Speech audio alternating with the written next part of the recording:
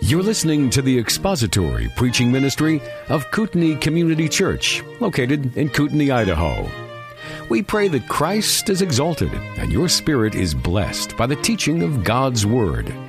For more information about Kootenai Church, please visit us online at kootenaichurch.org.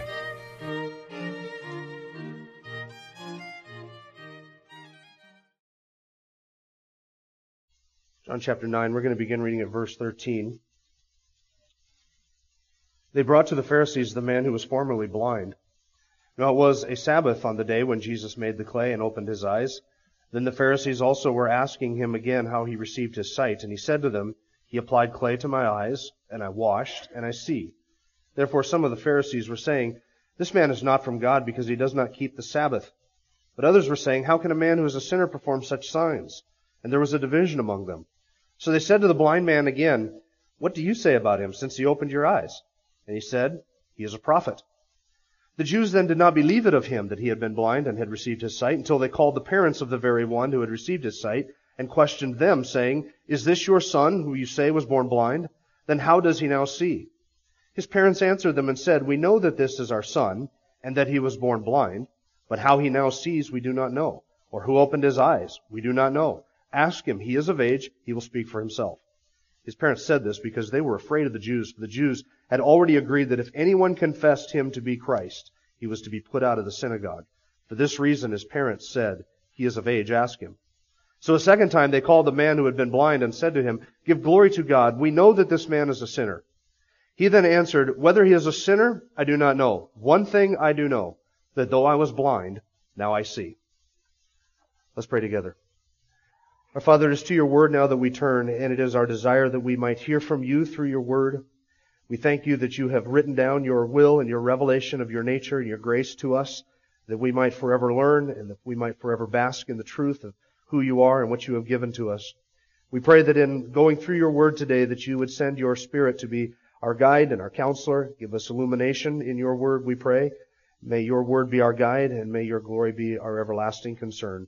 We ask this in Christ's name. Amen. Well, we are studying John chapter 9, and it is quite a cast of characters that we are introduced to in this 9th chapter. And they kind of come into the narrative as the reaction to this man's miracles begins to unfold.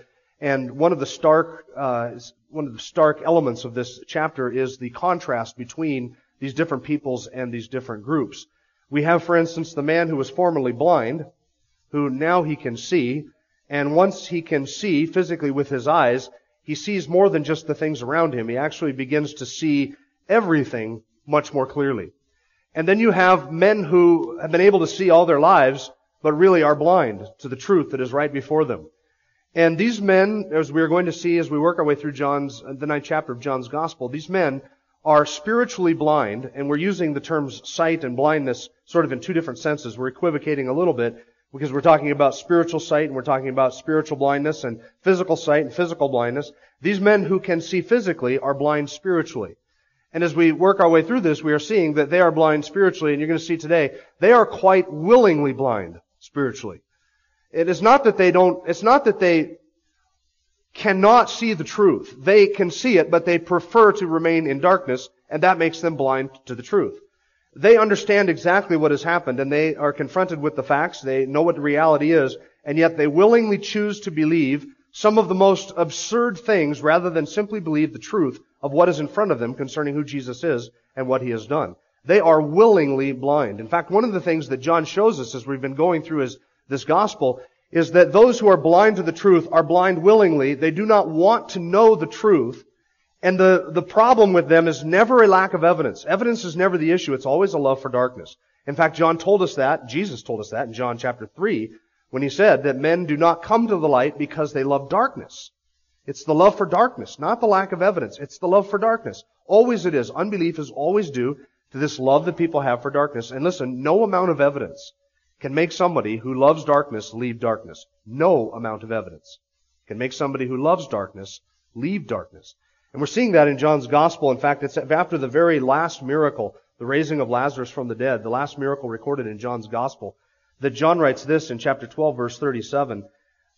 But though He had performed so many signs before them, yet they were not believing in Him. Did you hear that? This is a marvelous thing, and I mean marvelous as in something that causes you to marvel. It is a marvelous thing that these people, though Jesus had performed so many signs in their presence, they were not believing in Him. Because the issue is never a lack of evidence. These people saw the man born blind. They heard the testimony of the man. They heard the testimony of his neighbors. They heard the testimony of his parents. They heard again the testimony of the man, and they refused to believe that. They would not believe in Jesus. Not because they lacked evidence, but because they loved darkness. And that's what we're seeing in this 9th chapter of John's Gospel. Last week, we saw the reaction of his neighbors. When he came back into his neighborhood and saw Mr. and Mrs. Levi and waved to them, people saw immediately that he could see. They realized it was not a case of mistaken identity. This is the one who used to sit and beg. He was formerly a beggar. Now he can see. And they asked him, "How is it that you regained his sight?" And he said, "The man who is called Jesus made clay and anointed my eyes and said to me, 'Go to wash in the pool of Siloam.' So I went and I washed and I see." And then the neighbors asked him, "Where is he, this Jesus?" And he didn't know. And so he tells them, "I don't know." And then they take him immediately to the Pharisees. And that brings us up to verse 13. Verse 13 is where we're at this morning. They brought to the Pharisees the man who was formerly blind. Now we're going to look at verses 13 through 17.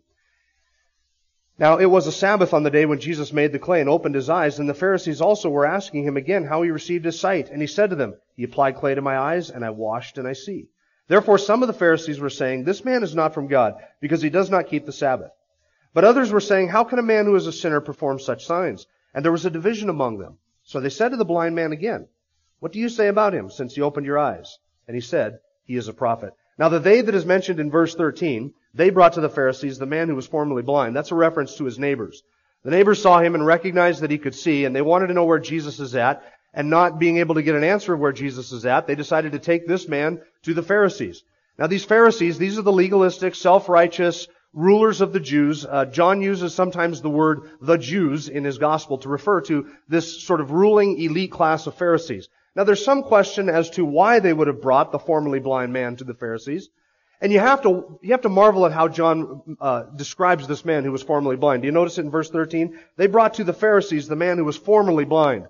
As if John is reminding us again. Remember, he was blind and now he sees. And there is irony here. They brought the man who was formerly blind. Now he can see. They bring him into the presence of the Pharisees, whom we are about to see are completely still blind.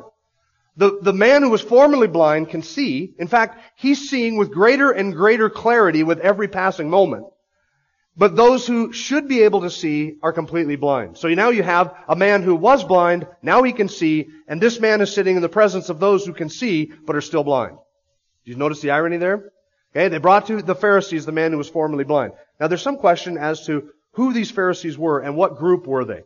It's possible that by Pharisees, John means the entire ruling class of the Jews, which would have been the Sanhedrin. That would have been 70 or 71 Jews who ruled over, they were sort of the ecclesiastical body over the Jewish life in the temple. They were responsible for temple worship. They were responsible for the religious life of the Jewish people and all of that. They would make rules and laws, and there were 70 of them or 71 of them, depending on which historical source you're referencing. But 70 of these men who ruled the entire nation. It's possible that John means the whole Sanhedrin.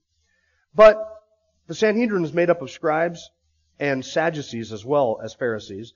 So most likely John has in view here a smaller sort of subgroup of the Sanhedrin. One thing that we do know for sure, they had the ability to act in an official capacity on behalf of the other rulers of the nation. Look at verse 22. When they bring this man's parents in to stand before this crowd, this group of Pharisees, his parents are fearful of what this group can do. What can they do? They can exclude them or excommunicate them from the synagogue. In fact, in verse 34, that is what they do to this man who was formerly blind. They said, "You're born in sin, entirely in sin, and yet you're teaching us," and so they put him out of the synagogue. So this sort of subgroup of Pharisees, acting on behalf of the Sanhedrin, has ecclesiastical authority over the Jewish people to exclude or to excommunicate people from the synagogue if they desire to do so. So this is some sort of a ruling body with an official capacity. Now, why did his neighbors bring this man, the man formerly blind, to the Pharisees? What is their skin in this game, as it were? Why did they do this? Now, if we wanted to put an entirely positive spin on their actions, we might say that maybe his neighbors were so thrilled with the man's miracle, so excited at this evidence that Jesus was the Messiah, that they wanted to bring this man to their Jewish leaders whom they knew opposed Jesus and sort of give them evidence. See, Jesus is the Messiah. Look what he did for our neighbor. That would be a pretty positive assumption, wouldn't it? There's nothing in the text that indicates that they had anything positive in mind when they brought this man to the Pharisees. I think the reason that they bring him to the Pharisees is in verse 14. It was a Sabbath when Jesus healed that man. That's why they're bringing this man to the Pharisees. In verse 12, they asked the man, "Where is Jesus?" This man didn't know. He had never seen the man that gave him sight. The first time he saw, he was washing clay out of his eyes. He couldn't have picked Jesus out of a lineup. So he has no idea where Jesus is at.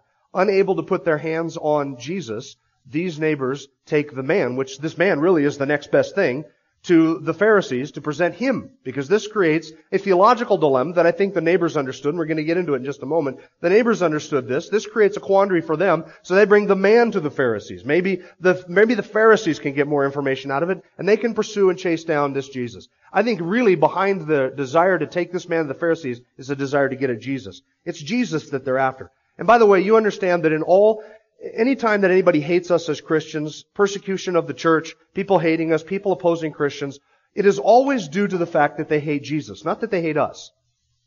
It's not that they hate us. The world doesn't hate Jim Osmond just because I'm Jim Osmond. I mean, there's plenty about me that's hate-worthy. I understand that. But they don't hate me just because I'm Jim Osmond. They hate Jim Osmond because he represents Jesus Christ. They hate you because you represent Jesus Christ. And the closer you represent Jesus Christ, and the more your light shines, and the more bright you are, the more the world will hate you. That's why all who live godly in Christ Jesus will suffer persecution, Paul says.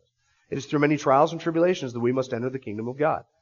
Unable to put their hands on Jesus, they will go after the next best thing. When those who hate Christ persecute His church, they persecute the church because Jesus is not here for them to beat and to whip and to oppose. And if He were, they would continue to beat Him and whip Him and to oppose Him. But they have done everything that they can do to Jesus. Now He is out of their grasp.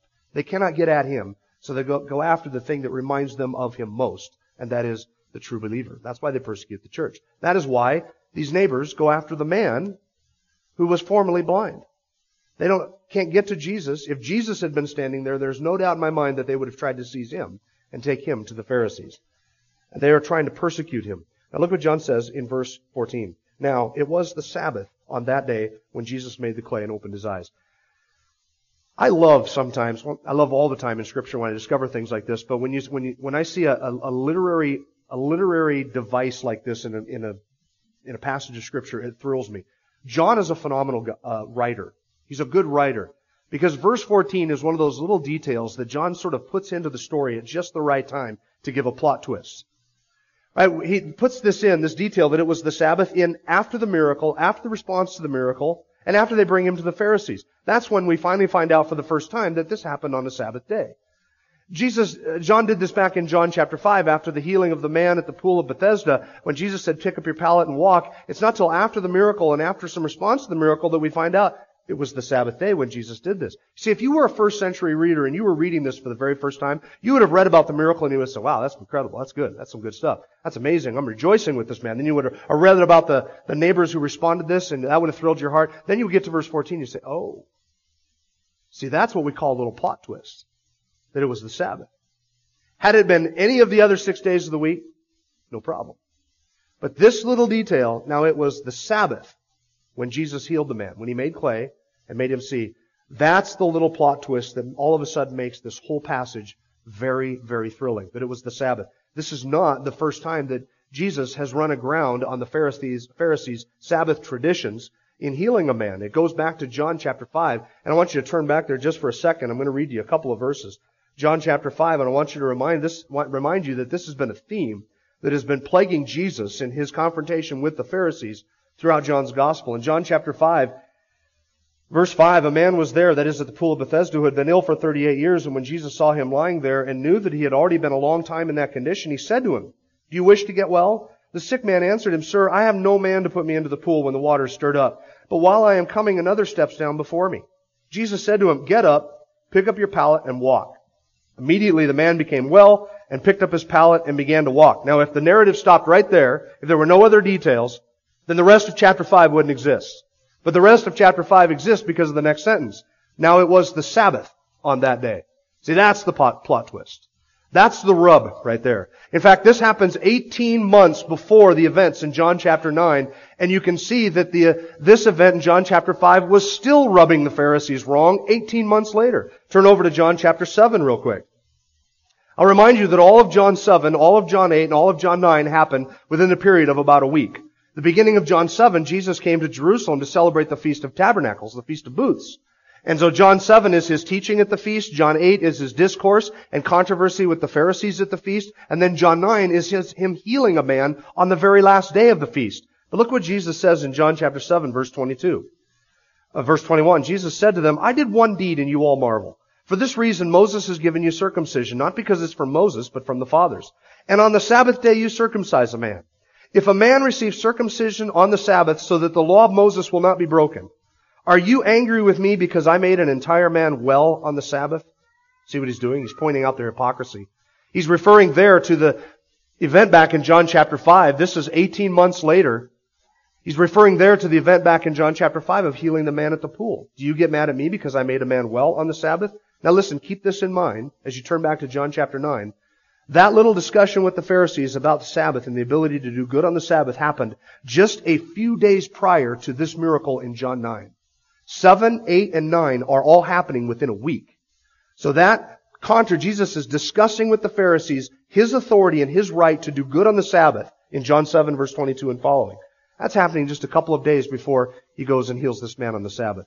So, you see, this whole Sabbath controversy is hanging over the entire Feast of Tabernacles this whole time. And now Jesus intentionally goes out and heals a man on the Sabbath. There are other instances in in the Gospels where Jesus healed people on the Sabbath and intentionally did things on the Sabbath which were rubs against the Pharisees. And we read 3 of them in Luke's Gospel. He walked through the fields on the Sabbath and plucked the grain and crushed the outside of the grain and ate the grain. Well, see, that's threshing, right? When you thresh wheat, you take a grain of wheat and you take the husk off it like that and eat the kernel or the nugget inside of it. That's threshing. You can't thresh on the Sabbath because that'd be a violation of the Sabbath. So Jesus did that, and then they got mad at him about that, and Jesus rebuked them by quoting an Old Testament passage which showed that the Old Testament law was not given for man to serve, but some of those elements were given to serve man. And then Jesus said this in Luke chapter 6, verse 5. The Son of Man is Lord of the Sabbath. And he was pointing out, I can do what I want on the Sabbath. I have authority over the Sabbath to use the Sabbath however I want to use the Sabbath. Then he healed the man with the withered hand, and then they wanted to destroy him because he healed a man on the Sabbath. Then in Luke 13, the woman bent over for 18 years. He healed her, and they wanted to destroy him for healing on the Sabbath. Then Luke 14, the man with dropsy, Jesus healed him, and they wanted to destroy him for healing on the Sabbath. They were watching him, and listen, on a Sabbath day, they watched him more intently than any other day of the week so that they could find an opportunity to accuse him for doing something on the Sabbath, which violated their Sabbath traditions. And the problem was not with the Sabbath itself, and the problem was not with what Jesus did on the Sabbath. The issue was with their unbiblical view of the Sabbath. You see, if the Jews had had a biblical understanding and practice of the Sabbath, there would have never been any Sabbath controversy. Because Jesus never did anything to actually violate the exact Sabbath law. He walked all over their Sabbath traditions, but he never did anything to actually violate the Sabbath. But he did destroy their traditions. In fact, he paid no attention to their traditions whatsoever. They had taken what should have been a joyous day, and they had turned it into a legalistic opportunity for self-glorification. A joy that everybody should have looked forward to, the Sabbath. A day of rest from our work and our labor. A day to reflect upon what God has done, and to rejoice in what God has done, and to praise God for what He has done, and just to reflect upon this gracious covenant that He has given to us. This covenant of works and life. And they just reflected on that and rested from it. Should have been a day of joy, but it wasn't. Because they had added layer after layer of legalistic, self-righteous rules and regulations and tradition to it. It had become such an albatross around the necks of the people. It was more complicated than the U.S. tax code. In fact, that's a good analogy. Imagine celebrating April 15th every 7 days. People dreaded the Sabbath. There was nothing releasing or glorious or praiseworthy about it. They had so perverted and so corrupted that day that nobody rejoiced in it. And Jesus walked all over their Sabbath traditions. Now, what had He done? Specifically, what had He done to violate their Sabbath traditions?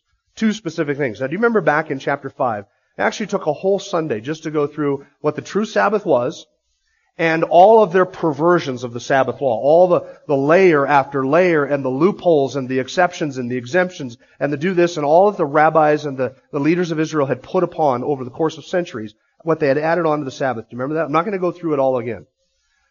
What had Jesus done specifically to violate the Sabbath? Two things. Verse 14 tells us. He made clay. That's one. And he opened the man's eyes. That's two. Now, neither of those things violated the true Sabbath observance. But both of them violated rabbinic traditions. You were not allowed to make clay on the Sabbath. Do you know why? Because to make clay, you had to knead together water and dirt. And see, that's kneading. And you weren't allowed to knead bread on the Sabbath because that is working. So to make clay or concrete or mud or to mix anything on the Sabbath was considered kneading. K-N-E-A-D-I-N-G, kneading something, and that was a violation of the Sabbath law. Second, the Pharisees prohibited the application of any medicine to anyone or healing anybody on the Sabbath unless their life was in immediate danger, which in this case, with the man born blind, his life was obviously not in immediate danger. And there were some rabbis, not all, but some rabbis who thought that there were healing or medicinal qualities in saliva. So to take saliva and apply it to the eyes of somebody was to apply a medical remedy to somebody's condition on the Sabbath, and that was prohibited by the Pharisees because you couldn't do anything to somebody on the Sabbath to improve their condition. Because if somebody starts off here and they end up here because of something you've done, then you have improved their condition, and that would be work. So for Jesus to apply saliva to a man's eyes was a violation of applying a medical salve to somebody whose life was not in immediate danger. And then second, to improve his condition by healing him was to work on the Sabbath, and they viewed this as a violation of their traditions. That's why, by the way, that they opposed to healing the withered man's hand. Jesus didn't apply saliva there, did he? He didn't do anything except say, stretch forth your hand. And the man stretched it forth, but they still wanted to destroy him for that. Why? Because he'd improved the man's condition on the Sabbath. Had he done it the next day or the previous day, no problem. But to improve his condition on the Sabbath, that was a violation of their Sabbath traditions. Now, why did Jesus provoke them? This kind of raises an interesting issue, doesn't it? Why did he provoke them? Did Jesus know it was the Sabbath? Do you think he got done with this miracle and said, oh, it was the Sabbath. I forgot it was the Sabbath. I should have waited till tomorrow. I should be more mindful of when the Sabbath is and when the Sabbath isn't. No, you see in Luke's Gospel, Luke 6, Luke 13, Luke 14, Jesus intentionally did these things on the Sabbath. He could have waited till the next day. This blind beggar, Jesus knew where he was at. Jesus found him later in the passage. He could have found him the next day and healed him, and it wouldn't have been an issue. Why did Jesus intentionally do these things on the Sabbath? Let me suggest a couple of reasons. First, because Jesus was demonstrating that He is Lord of the Sabbath. You see that in Luke chapter 6? When Jesus says, the Son of Man is Lord of the Sabbath, Jesus is essentially saying, look, I am the creator of the Sabbath as the I am who gave the law. I created the Sabbath. It's my day. I can do with it as I please. I can interpret it however I want. I can handle the Sabbath however it pleases me. Because I'm Lord of the Sabbath. The Sabbath was not created for me to serve. The Sabbath was created to serve men and to serve me. So as Lord of the Sabbath, I can do whatever I want with it. He was demonstrating that. And He certainly had authority to do that, to do anything He wanted on the Sabbath, because it was His day. He instituted it. In fact, in John 5, that's the argument He makes when they get after Him for healing the man at the pool of Bethesda. He says to them, the Father's been working until now, and I am working. What was He saying? God works on the Sabbath. Every Jew understands that. Do you realize that God works 7 days a week? Upholding everything by the word of His power, right? Expending energy to keep His creation intact. God is always working, constantly working. He never takes a day off. Jesus pointed to that and said, and I am working on the Sabbath. I do what the Father does. Everything the Father does, He shows me, and I do the same work. And everything that I do, the Father is doing. The Father works on the Sabbath. I work on the Sabbath. It's my day. I'm Lord of the Sabbath. The second reason that Jesus did this was to show to them the ridiculous nature of their burdensome regulations for the Sabbath. To show to them the burden of what they had done on the Sabbath. Look, here was a group of people who, by their own perversion of the Sabbath, listen to this, had turned acts of mercy into crimes. By their own perversion of the Sabbath, they had made it a crime to do an act of mercy. And their own burdensome regulations on the Sabbath kept them from rejoicing in this man's healing, which is why the neighbors aren't filled with joy at this man's healing. That's why the Pharisees are not filled with joy at this man's healing. That's why the parents are not filled with joy at this man's healing. Why? Because his healing was a crime. It was a violation of the Sabbath in their view. Well, Jesus healing people on the Sabbath and then their resultant disdain for Him and their desire to kill Him demonstrate or to show to everyone how ridiculous the burdensome nature of their Sabbath requirements were. There's a third reason, to show the true observance of the Sabbath, to show what true Sabbath observance should have looked like. Was it ever a violation of the law to do an act of mercy on the Sabbath? It wasn't. Listen, can you think of a better use of a Sabbath day than to do something that alleviates a man's burden on the Sabbath day? Wouldn't that be the true meaning of the Sabbath? To do something to lift a burden from somebody? Can you think of a greater thing for Jesus to do on the Sabbath than to lift this oppressing physical burden of blindness from this poor blind man? Or to lift the physical oppression of that withered hand from the man with the withered hand? That's what true Sabbath observance would look like. In fact, if the Jews had watched Jesus, they should have said this. They should have said, that's what the Sabbath looks like. To lift a burden, to help our fellow man, to do something praiseworthy to God, to do something to help somebody else, so that the Sabbath is a day of rejoicing. To show what true Sabbath observance would look like. And the fourth reason that Jesus did this was to expose their self-righteousness. The Sabbath was nothing but a means of glorifying themselves, self-righteous glorification. And Jesus exposed that by doing these miracles on the Sabbath so that they saw somebody whose burden had been lightened. And they should have praised God. And what was their response? They hated both Jesus, the man who had done this deed, and they hated the people upon whom Jesus had done the deed, and they could have no joy in somebody's burden actually being lightened on the Sabbath. That was the perversion of the Sabbath law. Now, what Jesus has done presents them with a dilemma, and you're going to see this unfold. Look at verse 15. The Pharisees also were asking him again how he received his sight. Now, the term asking him again, that verb is in a tense that indicates a continual ongoing process of asking somebody something. In other words, it's not just one question. Tell us again how you received your sight. Not one question. John is compressing the dialogue here and giving us the clue that these people were grilling him. They're asking him question after question after question about how he had received his sight. Tell us again about the clay. How did he mix the clay? What did he use in mixing the clay? Where did he pick up the clay? What was the special about the clay? What dirt did he use in doing this? To which the man would have just been able to say, I don't know, I couldn't see a thing. I mean, until I washed in the pool, I had no idea what was going on. I just know that clay was applied to my eyes. He said, go wash. I went and I see. It's really that simple. But they were asking him and grilling him over and over again. Tell us now how it is that you now see. And they won't drop it. They don't want to drop it. I think they're probably asking him these questions because they are trying to find fault with something that he says. You know how this works. You ask somebody a question one direction and then another direction, and then you just slightly alter the question a little bit, kind of ask the same question all over again. And why would you do that?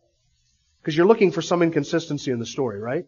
Some new detail that you can go over with a fine-tooth comb and pick out. That's what they're doing with this man. They want to find out exactly what Jesus has done to violate the Sabbath, and they want to use this man as a witness to testify against his healer. That's what they're doing. They're getting the information, grilling him, asking him again, verse 15, how he received his sight. And he said to them, and you gotta love his response to this. He said to them, he applied clay to my eyes and I washed and I see. You notice something about this man's response every time he's asked? It's getting shorter and shorter and shorter.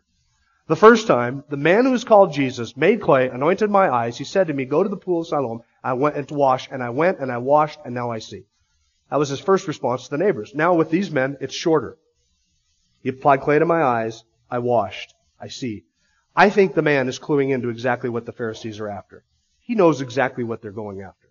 And he's not giving them any more information than is absolutely necessary. You got to appreciate his boldness, don't you? This man is bold. He's standing in front of a body of people that could easily excommunicate him from the synagogue. He knows this. Later on in verse 22, his parents know this, and his parents were fearful. They didn't want to say anything to these people lest they be excommunicated from the synagogue. They didn't want to say anything positive of Jesus because then it might be twisted that they were somehow endorsing Jesus in his ministry and then they'd be out. But this man, knowing who they are and knowing what their power is, he's bold. He can't really deny the truth, can he? Or reality? He anointed my eyes with clay. I washed and I see. And later on, his testimony gets even shorter. This much I know. I was blind and now I see. Right? He just goes right back to the facts. Here are the facts, and they are staring you in the face. I was blind. He gave me a command. I did it, and now I see. It really is that simple. Just a short, succinct, to the point, bold testimony. This man does what his parents are not willing to do. And that is to stand up for the person who has healed him. Now look at their dilemma. Verse 16. Therefore, some of the Pharisees were saying, this man is not from God because he does not keep the Sabbath. But others were saying, how can a man who is a sinner perform such signs? And there was a division among them. Now here's where you're going to have to kind of engage your mind in order to catch their theological dilemma that they are presented with. There's two groups. As they hear the man's testimony, they have heard enough that some of them have come to a conclusion. Now obviously verse 22 says they were already biased against Jesus. But they came to the conclusion, this man has violated the Sabbath, and therefore he is a sinner, and he is not from God. That's verse 16. They were saying this man is not from God because he does not keep the Sabbath. Now had Jesus actually violated the Sabbath? No violation of the Sabbath whatsoever. To heal a man, Jesus hadn't done anything violating the Sabbath, but he had violated their Sabbath traditions. See, here's their problem. They equated all of their traditions with commandments of God. They didn't understand that it's just as bad to add to God's commandments as it is to subtract from His commandments. To take one away and say you don't have to obey this is just as bad as adding to them. And they had added layer upon layer of it. And Jesus had violated those, but not actually violated the Sabbath. But they equated their traditions with God's Word. They put them on the same plane, on the same bar. And so Jesus had violated the Sabbath as far as they were concerned. This man has violated the Sabbath. Therefore, he is not from God. So their syllogism is really simple. A true man of God would never violate Sabbath law. Jesus has violated Sabbath law. Therefore, Jesus is not a true man of God. You follow that logic? That's really simple. But listen, there's something even more profound going on here. Follow this. If their traditions, their Sabbath traditions, let's move back one step. If Jesus were from God, and He walks all over and violates their Sabbath traditions, then what does that say about their Sabbath traditions? That would indicate to them exactly what God thought of their Sabbath traditions and all their laws. So if they confess that Jesus is from God, then they must abandon all of these traditions that they hold so dear. And they're not willing to do that. In fact, they're willing to believe the absurd, which is in verse 18. We'll look at that next week. They're willing to believe the absurd rather than to confess that Jesus is from God. Now there is another group there. There's another group, and they say, verse 16, others were saying, how can a man who is a sinner perform such signs? Now you can understand this syllogism as well. Some of those Pharisees, and it seems to be a small group, by the way, a small group because for the rest of this chapter we don't hear from them. They make a statement here in this verse, the rest of the chapter, absent. The rest of the chapter unfolds as if this small group has left the scene or they're watching from a distance or they're just not saying anything. But really, those who are hostile to Jesus, they're the ones who act and move and do everything for the rest of the chapter. But this small group, they have watched what has unfolded and they have said this. No man can do these signs unless he is from God. So if he is a sinner, how then does he do what only God can do? Because they would look at the Old Testament, which we did several weeks ago, and say, only God can give sight to the blind. God is the one who gives sight. God is the one who takes sight away. This is evidence that this individual is from God and probably the Messiah. They came to that conclusion and said, if he does these signs, then he can't be a sinner. If he is a Sabbath breaker, how then does he have the power from God to do these signs? Because God does not authenticate blatant lawbreakers by giving them the ability to perform signs. So these two people both have the same evidence and the same testimony, these two groups, and they are both looking at the same thing from two entirely different viewpoints. You see that? And there is a division among them. And they don't know where to go with this division because this has created quite a controversy and quite a dilemma. So much so that they just have to ask the man, what do you say about him? Since he opened your eyes. You're in a better position than we are to tell us about this man. Why don't you go ahead and tell us about this man? Now I want you to notice something about this second group, and I ask you this. This is what I'm about to give you is entirely speculation. Okay, so don't think that you heard this here and don't go to the wall for this one. It's entirely speculation. Who was among this second group that was more receptive or reasonable toward Jesus? Who would have been among them? I think it's possible, I wouldn't die for this, that Nicodemus was in this second group. And here's why I say this. Do you remember back in chapter 3 when Nicodemus came to Jesus by night? The very first words that Nicodemus said were these, Rabbi, we know that you have come from God as a teacher, for no one can do these signs that you do unless God is with him. Right? Nicodemus looked at the signs and said, the signs tell me this man is from God. Now, whether Nicodemus is in this second group or not, we know he was a Pharisee. We know he had opportunity to be there. We know he would have been in Jerusalem because just a couple of days earlier, he defended Jesus at another council of the Pharisees when he said, our law does not judge a man before it hears from him and finds out what he's doing, does it? That's the end of John chapter 7. Nicodemus has already stepped up to the plate for Jesus and defended him. Very possible that what we're hearing here in this second group is the expression of men who are agreeing with Nicodemus. How can a sinner perform such signs? They know the truth. And so now they ask the man born blind, what do you say about him? Now this is a curious question. You know why? Because on any other occasion, these elitist, self-righteous, religious rulers would have never thought of asking a poor, blind beggar to resolve a theological issue. Never. They would have never considered asking his opinion on anything. So why are they asking him here? It's possible maybe that they're trying to trick him. Tell us what you think about him. Maybe they want to do to him what they're going to do later on. That's to kick him out of the synagogue. Tell us what you think about him. Maybe this is the expression of the second group, the Nicodemus-ish group, who is asking him, you tell us what you think. Maybe by hearing his testimony, this second, more reasonable group of Jews is hoping to sort of persuade some of the others. Or maybe this is just an expression of this group's utter consternation over what they're seeing. They cannot come to a resolve. How is it that this man can do the miracles on a Sabbath day? How is it that he violates our Sabbath law and yet has the power to do miracle after miracle which we see and hear about? They are in such a dilemma, such a pickle. They are so consternated they don't know what to do. Finally, they just ask the man, what do you say about him since you opened your eyes? Look at the man's statement again. He's a prophet. He's a prophet. There seems to be no doubt in the man's mind. There's no, well, maybe he's this. He doesn't seem to be shy about it at all. He's bold. In fact, you're going to see in verse 24 later on, this man schools these Pharisees in theology later in the chapter. He is a very bold man. He's a prophet. Now you say, that's really not a good enough description of who Jesus is. I would agree with you, but keep in mind, this man has had limited exposure to Jesus. And I would say this, the word a prophet probably is the highest designation that this man would have known of to give to Jesus. That would have been the highest office that in his mind a man of God could hold, to be a prophet. He is saying something of Jesus which was the highest accolade that he could give to Jesus. He is a prophet. And they, of course, will not accept this. They don't accept that Jesus was a prophet.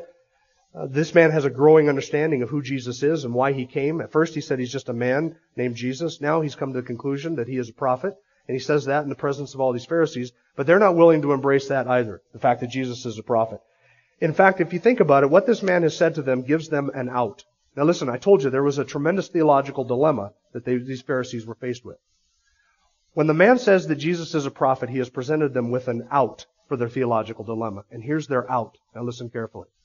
It was a common Jewish maxim, not a teaching of the Old Testament, nothing in the Proverbs, but it was a common Jewish maxim of the day, that a prophet could violate Sabbath tradition.